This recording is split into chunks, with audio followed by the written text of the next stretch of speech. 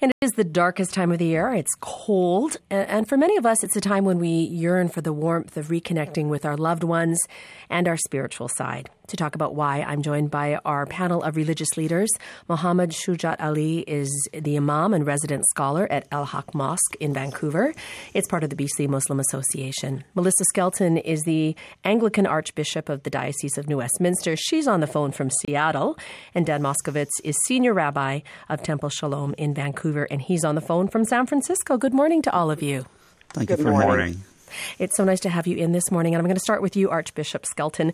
How does this time of year make you feel in terms of levels of a connectiveness and spirituality? Well, to be quite honest, it is my favorite time of year. The darkness and for us, the time of waiting and expectation and preparation for the coming of the light, which we see in the birth of Jesus, is just a time of kind of quiet expectation and preparation that for me as a woman, I know quite a lot about having given birth to two children. So it's a pregnant time, and therefore it's one that resonates really, really strongly with me. Imam Muhammad, what about you? What do you notice at this time of year? Personally, I would say it is indeed, for us as Muslims, it's a time of challenges. In many ways, political, social, and even spiritual, in light of the rise of consumerism and other different type of secular values that are posing constant threat to religious values. However, we are the people of hope, and our religion constantly reminds the followers of the centrality of hope in the religion, because we always look back at the time of Prophet Muhammad, peace be upon him, who is the key figure for us. We look up to him as a model. Obviously, he went through all these different phases of darkness and depression, but we are always optimistic because the victory was on his side. But we need to be pragmatic, wise, and deal things head on with dealing with the realities of time. That is what we see as.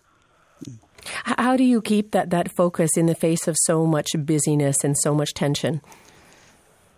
Especially living in the West, I realize it is quite challenging because I have studied in the East and from India originally. And as I moved to the West, I realized that it is indeed a big challenge for a lay Muslim to maintain that balance.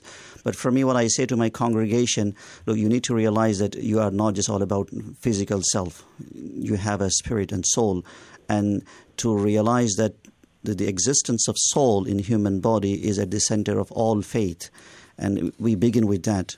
And then therefore, we have in our faith tradition a number of acts and activities on a daily basis. For example, the Holy Quran says, we need to, especially in the morning, this time of the day, and also as the day progresses in the evening, to remember God constantly. Likewise, we have 5 daily prayers. They are there for a purpose, and reliance on God as we deal with the issues of life, that, everything happens for a reason, and God has a better plan for us. So this is how we maintain balance in this regard. And Rabbi Moskowitz, as Imam Muhammad mentioned, there is this tension this time of year. There's the busyness and the consumerism on one hand, and then the religious holidays and an opportunity to unplug and focus on family. So what wisdom can you share on balance at this time? Well, I think that it's a wonderful time of year, as the Imam said, and as the Archbishop said, when all of these faith traditions come together for their various gatherings and festivals.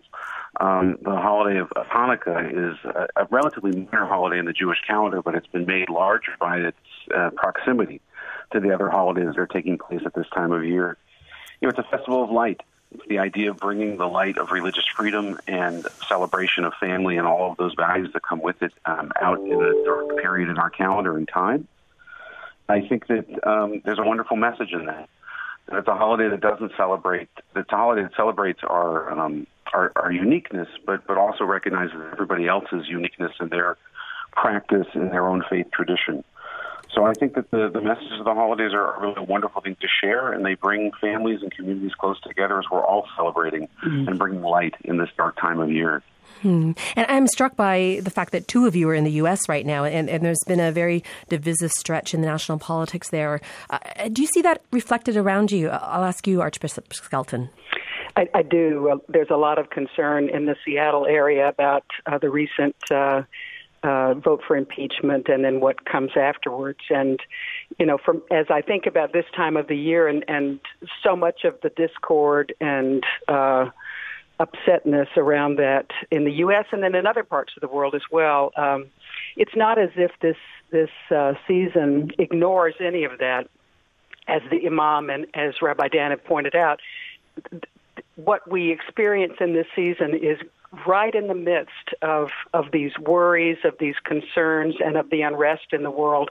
In fact, the story of the birth of Jesus in the Gospel of Luke really grounds that in this oppressive Roman rule of the time, and that it's in the midst of all of that we're able to draw apart, to draw on the foundations of the things that hold us together and that focus us towards the light in the midst of these things.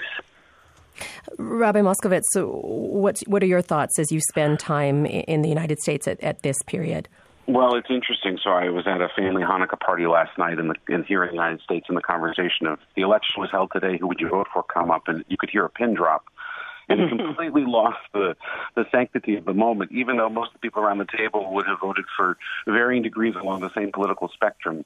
We lost all the spirituality of the moment as our thoughts and our conversation turned to the politics of the day. And the holiday of Hanukkah was really about respecting others' differences. The fight that took place, 2,000 plus years ago between the small band of Jews who were fighting to just continue to practice their religion as they desired, not against the Assyrians and their desire to practice in their way, but the forced conversion, if you would, of ideas and ideology that really, I think in this time of year, we need to celebrate our differences and recognize that people are entitled to their own opinion.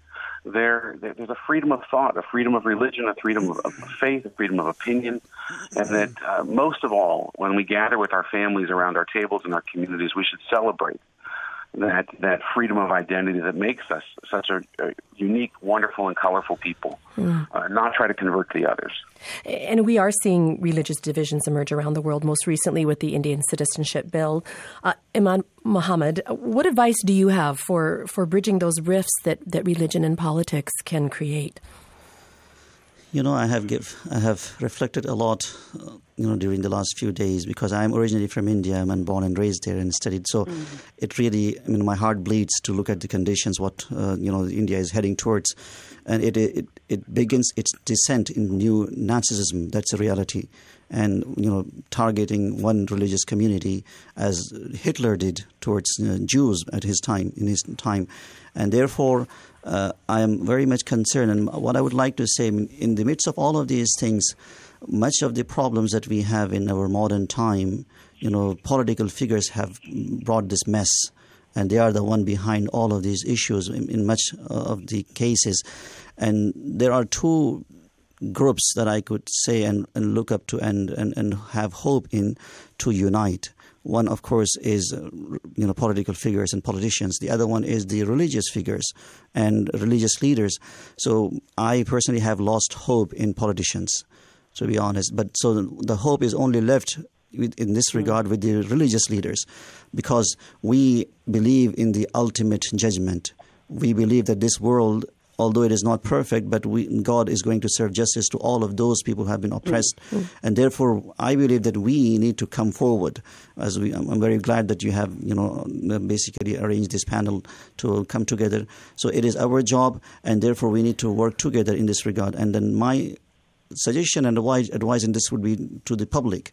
They need to rise up against all these types of oppressions, whether it is political and otherwise, because if public does not accept this, then there is no way that they could impose these things on them. And this is what Indian population and public is doing right now. And we're going to have more on that story later in the hour as we talk with another family. But just before we wrap up, I also want to ask each of you just briefly, this is also on a personal level, can be a time of sadness and people dealing with grief and loss and loneliness at this time of year. What spiritual guidance can you offer for people who might be struggling with sadness at this time? I'll start with you, Archbishop Skelton. It certainly does. It doesn't have to do with denying the sadness.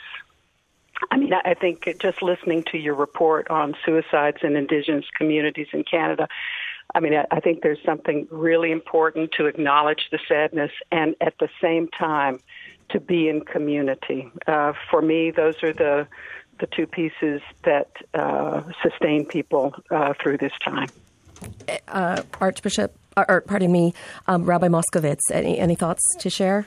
Yeah, I think constantly about the empty seat at the table. The person that was there last year that isn't there this year, and that might be because of death or it might be because of family discord. The loneliness that exists in our world, we're so isolated by our devices and our media streams, and we're not connecting with each other. And then these moments come around where society, prompts us to connect. It becomes a seasonal thing. We should connect, and people don't have people to connect with. Families are estranged. Loved ones are deceased, and it's a real moment, I think, to recognize the humanity in each other, to reach out, to be inclusive, to broaden the tent, to expand our tables, and to welcome one another in fellowship. Well, I want to thank you all for joining us this morning. Thanks for having us. Thank you, Margaret.